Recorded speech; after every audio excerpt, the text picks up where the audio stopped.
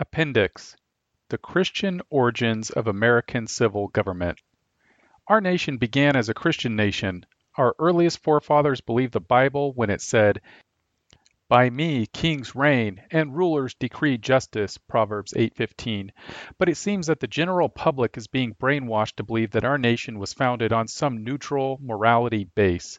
Secularism, we are told, has always ruled the day. Religion in general, and Christianity in particular, had little to do with the founding of these United States. Education, law, and politics were purposely separated from any religious affiliation. So the critics of an early education America want us to believe. The present educational establishment, for example, wants to bury the past so our children have no way of comparing our Christian history with the secularist vision of the future. A recent study of textbooks bears this out. Paul E. Vitz, professor of psychology at New York University, spent months of careful analysis of 60 textbooks used in elementary schools across the country. The study was sponsored by the Department of Education. The texts were examined in terms of their references to religion, either directly or indirectly. The most striking thing, Vitz determined, is the total absence of any primary religious text about typical contemporary American religious life.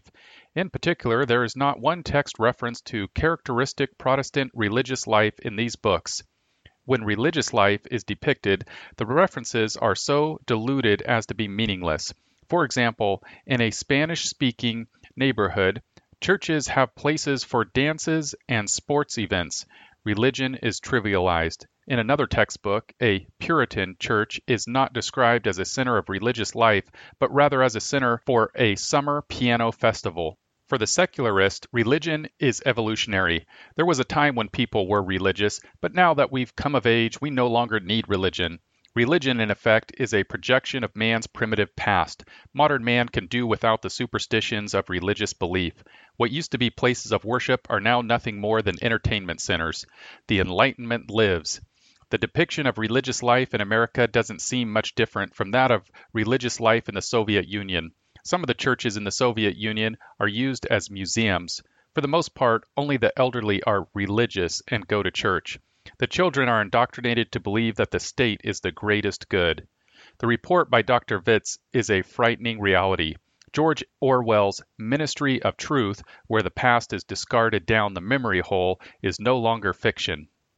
Orwell understood the importance of the past. He wrote the following in his prophetic novel 1984. "Who controls the past controls the future. Who controls the present controls the past. Our job is to make Christianity the standard around the world. No discussion ought to take place unless the biblical perspective is first discovered. This will mean gaining a better knowledge of the Bible and the development of skills to use the Bible. Further, it means gaining a knowledge of our rich Christian past, a past that is being cleverly and boldly written out of our history books. The present educational establishment wants to bury the past so our children have no way of comparing the past with the secularist vision of history and their aspirations for the future. This tactic eliminates discussion and conflict. It's time that our nation is reintroduced to the past. As Christians, we must not remain silent as nearly every vestige of Christianity is being removed from public life, from the gospel being denied in public government, schools, to the removal of signs that the Salvation Army put on buses in Fresno, California that read, "God bless you." A Christian Commonwealth. Both religious and political persecution motivated our forefathers to leave the shores of England and to start a Christian commonwealth in the New World. The purpose of the New England colonies was, with respect to church and state, twofold. First, to establish the true and free church, free of the control of the state, free to be a co-worker in terms of the kingdom of God, to establish God's Zion on earth. Second, to establish godly magistrates, i.e., a Christian state, magistrates as ordained by God. The separation of Christianity from the working of the state was never in the minds of these early settlers. The following evidence will show that Christianity was the motivating force behind this nation's advance. The history of this nation began not in 1776, but more than a century earlier. Since ideas have consequences, we should expect to see the beliefs of previous generations influencing subsequent generations. It's true that even today, the influence of our Christian forefathers is making an impact, albeit a small one. William Bradford, 1589 through 1657, in his History of Plymouth Plantation wrote, "A great hope and inward zeal they had of laying some good foundation, or at least to make some way thereunto, for the propagating and advancing of the gospel of the kingdom of Christ in those remote parts of the world, yea, though they should be put even as stepping stones unto others for the performing of so great a work." The Mayflower Compact, drafted prior to the Pilgrims' arrival off Cape Cod on November 11, 1620, was the first Republican document of the New World, a forerunner to the United States Constitution. It reads in part, "In the name of God, Amen. We, whose names are underwritten, the loyal subjects of our dread sovereign Lord King James, by the grace of God, having undertaken for the glory of God and advancement of the Christian faith, and the honor of our King and country, a voyage to plant the first colony in the northern parts of Virginia, do by these presents solemnly and mutually in the presence of God and one another, covenant and combine ourselves together into a civil body politic, for our better ordering and preservation and furtherance of other ends aforesaid." The first charter of Virginia emphasizes the Christian character of the infant nation. "We greatly commending and graciously accepting of their desires for the furtherance of so noble a work, which may, by the providence of Almighty God, hereafter tend to the glory of His divine majesty, in propagating of the Christian religion to such people as yet live in darkness and miserable ignorance of the true knowledge and worship of God." The Fundamental Orders of Connecticut, drafted in January 14, 1639 at Hartford, was the first written constitution that created a civil government. It reads in part, "Forasmuch as it has pleased Almighty God by the wise disposition of His divine providence so to order and dispose these lands, and well knowing where a people are gathered together, the word of God requires that to maintain the peace and union of such a people there should be an orderly and decent government established according to God, to order and dispose of the affairs of all the people at all seasons as occasion shall require. Do therefore associate and conjoin ourselves to be as one public state or commonwealth, and do for ourselves and our successors, and such as shall be adjoined to us at any time hereafter, enter into combination and confederation together to maintain and preserve the liberty and purity of the gospel of our Lord Jesus, which we now profess, as also the discipline of the churches, which according to the truth of the said gospel is now practiced among us." The New England Confederation, put into effect on May 19, 1643, established a union of like-minded civil bodies. "Whereas we all came into these parts of America with one and the same end and aim, namely to advance the kingdom of our Lord Jesus Christ, and to enjoy the liberties of the gospel in purity with peace, and whereas our settling, by a wise providence of God, we are further dispersed upon the sea coasts and rivers than was a first intended." These early governmental documents have several things in common. First, they are not revolutionary documents calling on men to overthrow the existing order through armed conflict. Second, God is acknowledged as the king and sovereign, and earthly kings must bow in submission to His revealed will. Third, the adherents of these documents came to the New World to advance the kingdom of the Lord Jesus Christ, and not some utopian state-sponsored political order. Fourth, the Bible was accepted as the standard for an orderly and decent government, as well as for the discipline of churches. Fifth, the gospel preceded the advance of civilization. Sixth, the people covenanted with God before they combined and confederated together. Seventh, their future depended upon faithfulness to God's commands. Eighth, liberty was the fruit of a Christian world order. What about the Constitution? On adoption of the U.S. Constitution in 1789, there was fear that the new national government would either interfere with the various states that had established religions, 9 of the 13 colonies, or institute a national church, making each state conform to the decree of Congress. Because of these fears, many states petitioned the first Congress to include a constitutional amendment prohibiting the national government from funding a single Christian denomination and favoring it with legal action. This is why, historically, the real object of the First Amendment was not to countenance, much less advance Mohammedanism, Islam, or Judaism, or infidelity by prostrating Christianity, but to exclude all rivalry among Christian sects, denominations, and to prevent any national ecclesiastical establishment which would give to an hierarchy the exclusive patronage of the national government. Such was the opinion of Chief Justice Joseph Story in the mid-19th century. When the First Amendment was drafted, 9 of the 13 states had established churches. The First Amendment was a guarantee to the states that the states would be able to continue whatever church-state relationship existed in 1791, the year the Bill of Rights was ratified and made part of the Constitution. Maryland, Virginia, North Carolina, South Carolina, and Georgia all shared Anglicanism as the established religion. Congregationalism was the established religion in Massachusetts, New Hampshire, and Connecticut. New York, while not having an established church, allowed for the establishment of Protestant religions. Only in Rhode Island and Virginia were all religious sects disestablished, but the Christian religion was the foundation of all the states. Their social, civil, and political institutions were based on the Bible.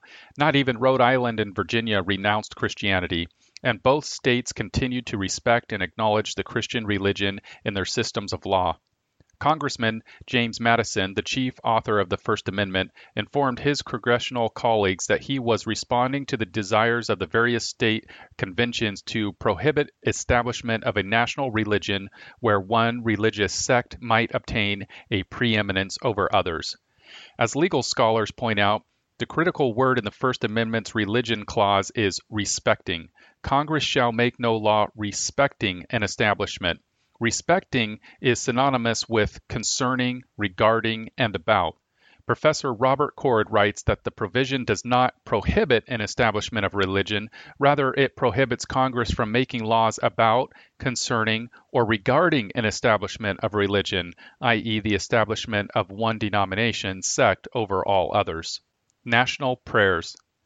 After passage of the First Amendment, the First Congress petitioned the President to proclaim a national day of prayer and thanksgiving. The issue was raised by Rep. Tucker that prayer is a religious matter and, as such, is proscribed to us. If a day of thanksgiving must take place, let it be done by the authority of several states. The prayer resolution passed in spite of the objections of Rep. Tucker and others. On September 24, 1789, the same day that it approved the First Amendment, Congress called on President Washington to proclaim a national day of prayer and thanksgiving. The First Congress resolved that a joint committee of both houses be directed to wait upon the President of the United States to request that he would recommend to the people of the United States a day of public thanksgiving and prayer to be observed by acknowledging with grateful hearts the many signal favors of Almighty God, especially by affording them an opportunity peaceably to establish a constitution of government for their safety and happiness. The First Congress also established the Congressional Chaplain System, by which official daily prayers to God are still offered. In the entire debate on the First Amendment, not one word was said by any congressman about a wall of separation between church and state. That would outlaw such a practice. Government buildings and inscriptions. If men refuse to glorify God, he is able from stones to rise up children to praise him, Matthew 3:9. The courts, through the legal maneuverings of the ACLU, are working to remove every vestige of Christianity from our land. Our Christian heritage is still etched in stone and coins, on walls, on canvas, and in glass. First, the 10 Commandments hang over the head of the Chief Justice of the Supreme Court. Second, in the House and Senate chambers appear the words, "In God we trust." Third, in the rotunda is the figure of the crucified Christ. Fourth, on the walls of the Capitol dome, these words appear, "The New Testament according to the Lord and Savior Jesus Christ." Fifth, on the Great Seal of the United States is inscribed the phrase, "Annuit coeptis." God has smiled on our undertaking. Sixth, under the seal is the phrase from Lincoln's Gettysburg Address, "This nation under God." Seventh, President Eliot of Harvard chose Micah 6:8 for the walls of the nation's library.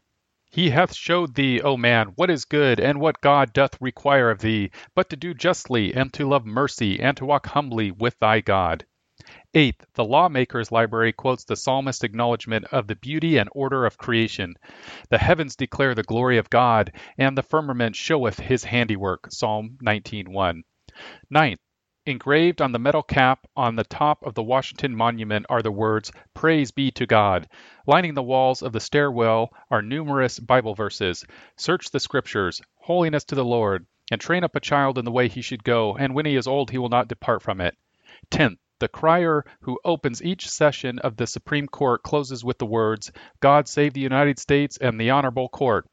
11th, at the opposite end of the Lincoln Memorial, words and phrases to Lincoln's second inaugural address allude to God, the Bible, Providence, the Almighty, and divine attributes.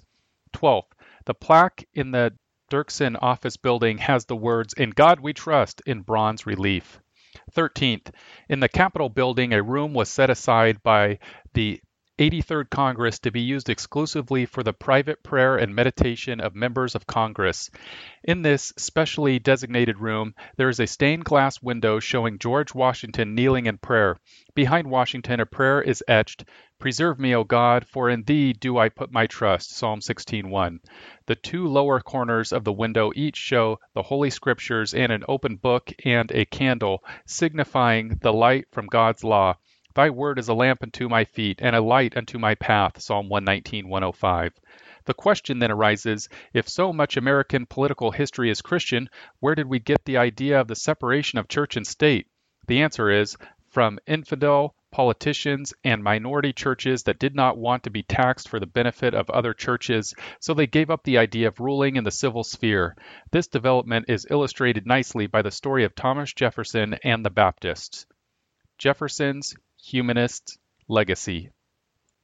Ask almost any American if he believes in the separation of church and state, and he will tell you he does. Ask him why, and he may say that it's in the Constitution.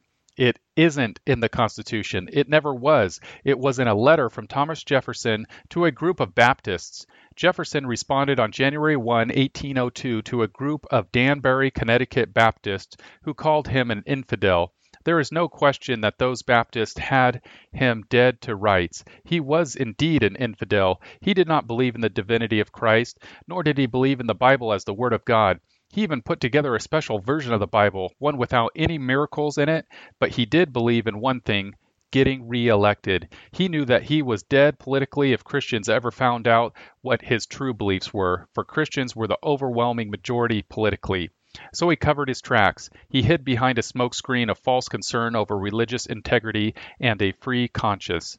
This was a smart tactic. Baptists were not part of any state religious establishment. They resented the fact that they had to pay taxes that went to support state churches, a reasonable resentment in retrospect, but not a commonly shared opinion in 1802 anywhere on earth. So he appealed to their sense of injustice. He understood their fears. He wrote, Believing with you that religion is a matter which lies solely between man and his God, that he owes an account to none other for faith or his worship, that the legislative powers of government reach actions only and not opinions, I contemplate with sovereign reverence that act of the whole American people which declare that their legislators should make no law respecting an establishment of religion or prohibiting the free exercise thereof, thus building a wall of separation between church and state. That wall of separation language appealed to what was then a small religious sect that was discriminated against, the Baptists. 50 years later, they had become the dominant Protestant group numerically as they remain today. Jefferson, the theological infidel, wanted nothing more than to get Christians out of his hair politically. So in effect, he offered them a political deal. You get out of my hair politically, and I will get out of your hair ecclesiastically. This deal was repeated again and again in U.S. history. It rested on a myth, the myth of neutrality. It rested on another myth, the myth of natural law. It rested on the greatest political myth in modern history, the separation of God and state. The infidels spoke of the separation of church and state. But what they were after was the separation of God and state, the separation of God's law and state, and, if they could achieve it, the separation of Christians and state. They wanted the Christians to disenfranchise themselves voluntarily, and to achieve this, they invented a new slogan, the separation of church and state. It worked, too, especially after 1925 in the media reaction to the famous Scopes monkey trial over the teaching of evolution in government-funded high schools, until about 1975, the candidacy of Jimmy Carter.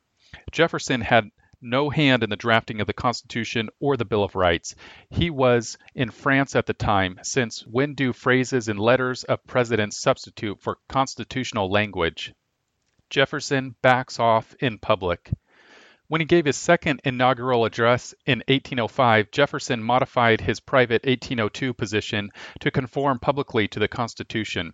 He did not want to kill his political machine unnecessarily. He publicly admitted that the states did possess lawful jurisdiction over many religious matters. In matters of religion, I have considered that its free exercise is placed by the Constitution independent of the powers of the general, federal, or national government. I have therefore undertaken on no occasion to prescribe the religious exercises suited to it, but have left them, as the Constitution found them, under the direction and discipline of the church or state authorities acknowledged by the several religious societies. In a letter to Samuel Miller, Thomas Jefferson further clarified his position. I consider the government of the United States as interdicted, prohibited by the Constitution from intermeddling with religious institutions, their doctrines, discipline, or exercises. This results not only from the provision that no law shall be made respecting an establishment or free exercise of religion, but from that also which reserves to the states the powers not delegated to the general government. It must rest with the states, as far as it can be in any human authority. Which God, which spokesman? The legal language of church-state relations is not found in our Constitution, but it is found in the Soviet Constitution. In order to ensure to citizens freedom of conscience, the church in the USSR is separated from the state, and the school from the church. Freedom of religious worship and freedom of anti-religious propaganda is recognized for all citizens. But in the Soviet Union, there is nothing about the state. Thus, the separation of church and state means the separation of church and everything. This has been the goal of statists and humanists from the beginning, and they struck a deal with fearful Christians who conceded in principle their goal, the retreat of Christianity from every area of public responsibility and authority. What has happened since Jefferson's day is the steady intrusion of the state into every area of life. This is what false gods do, after all, intrude. At the same time, the humanist infidels steadily preach the separation of church and state, meaning biblical morality and state. Thus, as the state was getting bigger, it was also getting less and less restrained by biblical law and Christian fears about unwarranted political power. The myth of separation of Christianity and state led inevitably to the secularization of every area of life and the centralization of power in the national government.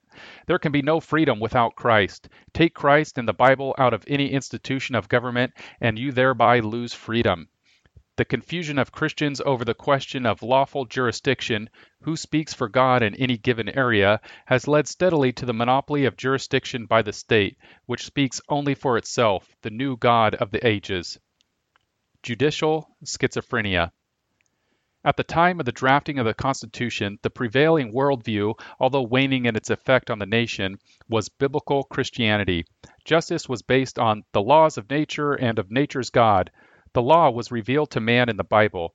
Our founders believed also in the law of nature or natural rights, which were most clearly revealed to man in Scripture. Their view of the law of nature was influenced heavily by the English jurist William Blackstone. His commentaries on the laws of England, published in the decade before the American Revolution, was read by most lawyers in the colonies. Perhaps more than anyone else, Blackstone established the terms of debate for the Revolution. Amazingly, his books are seldom read today, even by historians who specialize in the American Revolution. In his commentaries, Blackstone had argued that the fall of man has made his mind untrustworthy, so it is necessary to use the Bible to rightly understand the universal laws that God has established. In time, however, the law of nature degenerated into natural law, a law devoid of biblical content. In 1892, the United States Supreme Court determined in the case The Church of the Holy Trinity versus the United States that America was a Christian nation from its earliest days. The court opinion, delivered by Justice Josiah Brewer, was an exhaustive study of the historical and legal evidence for America's Christian heritage. After examining hundreds of court cases, state constitutions, and other historical documents, the court came to the following conclusion. Our laws and institutions must necessarily be based upon and embody the teachings of the Redeemer of mankind. It is impossible that it should be otherwise, and in this sense and to this extent, our civilization and our institutions are emphatically Christian. This is a religious people. This is historically true. From the discovery of this continent to the present hour, there is a single voice making this affirmation. We find everywhere a clear recognition of the same truth. These and many other matters which might be noticed add a volume of unofficial declarations to the mass of organic utterances that this is a Christian nation. Incorporation. In the Everson case of 1948, the court held that the First Amendment's Establishment Clause had been incorporated into and made part of the Due Process Clause of the 14th Amendment, adopted in 1868, and was thus a restriction on the states as well as Congress.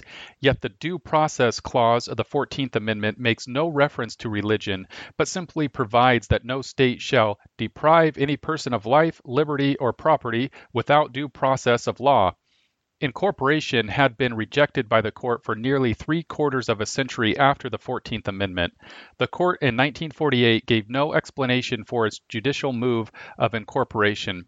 Since the Everson decision of 1948, eminent legal scholars have rejected incorporation.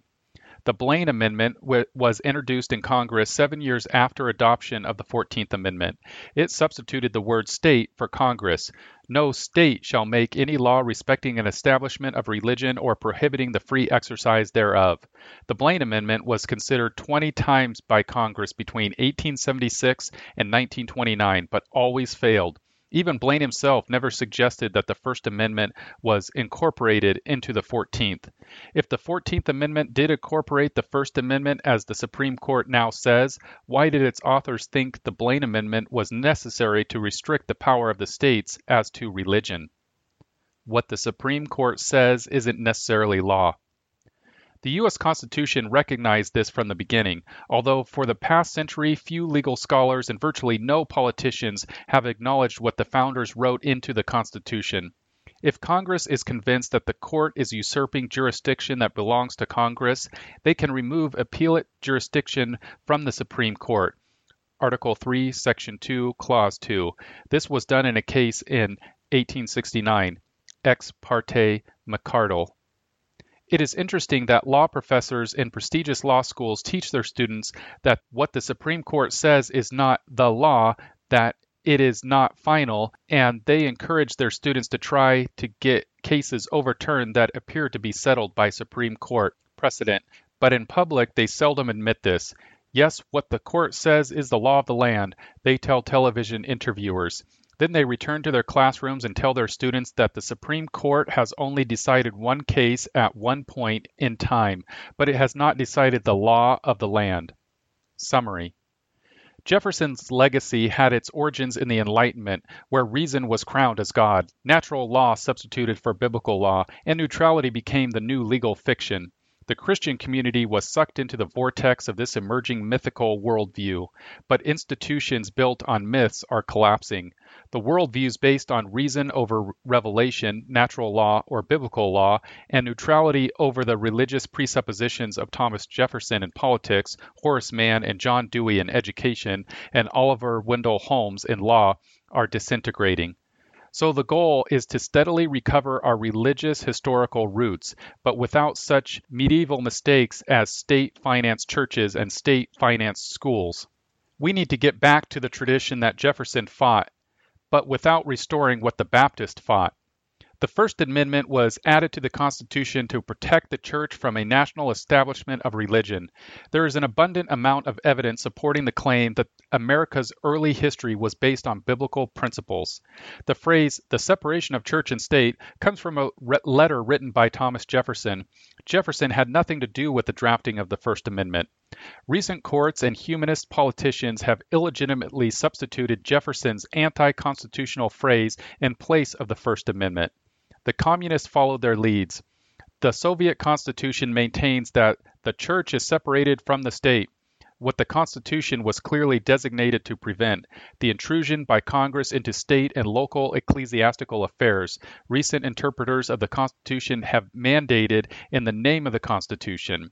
Christians who have never learned the Christian history of the United States have ignorantly and complacently gone along with this deliberate rewriting of American judicial history. They still think the words the separation of church and state are in the Constitution. They are in the Soviet Constitution.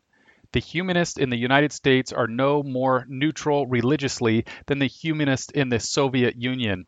In both cases, the national state is assumed to have divine rights, immunity from judicial appeal.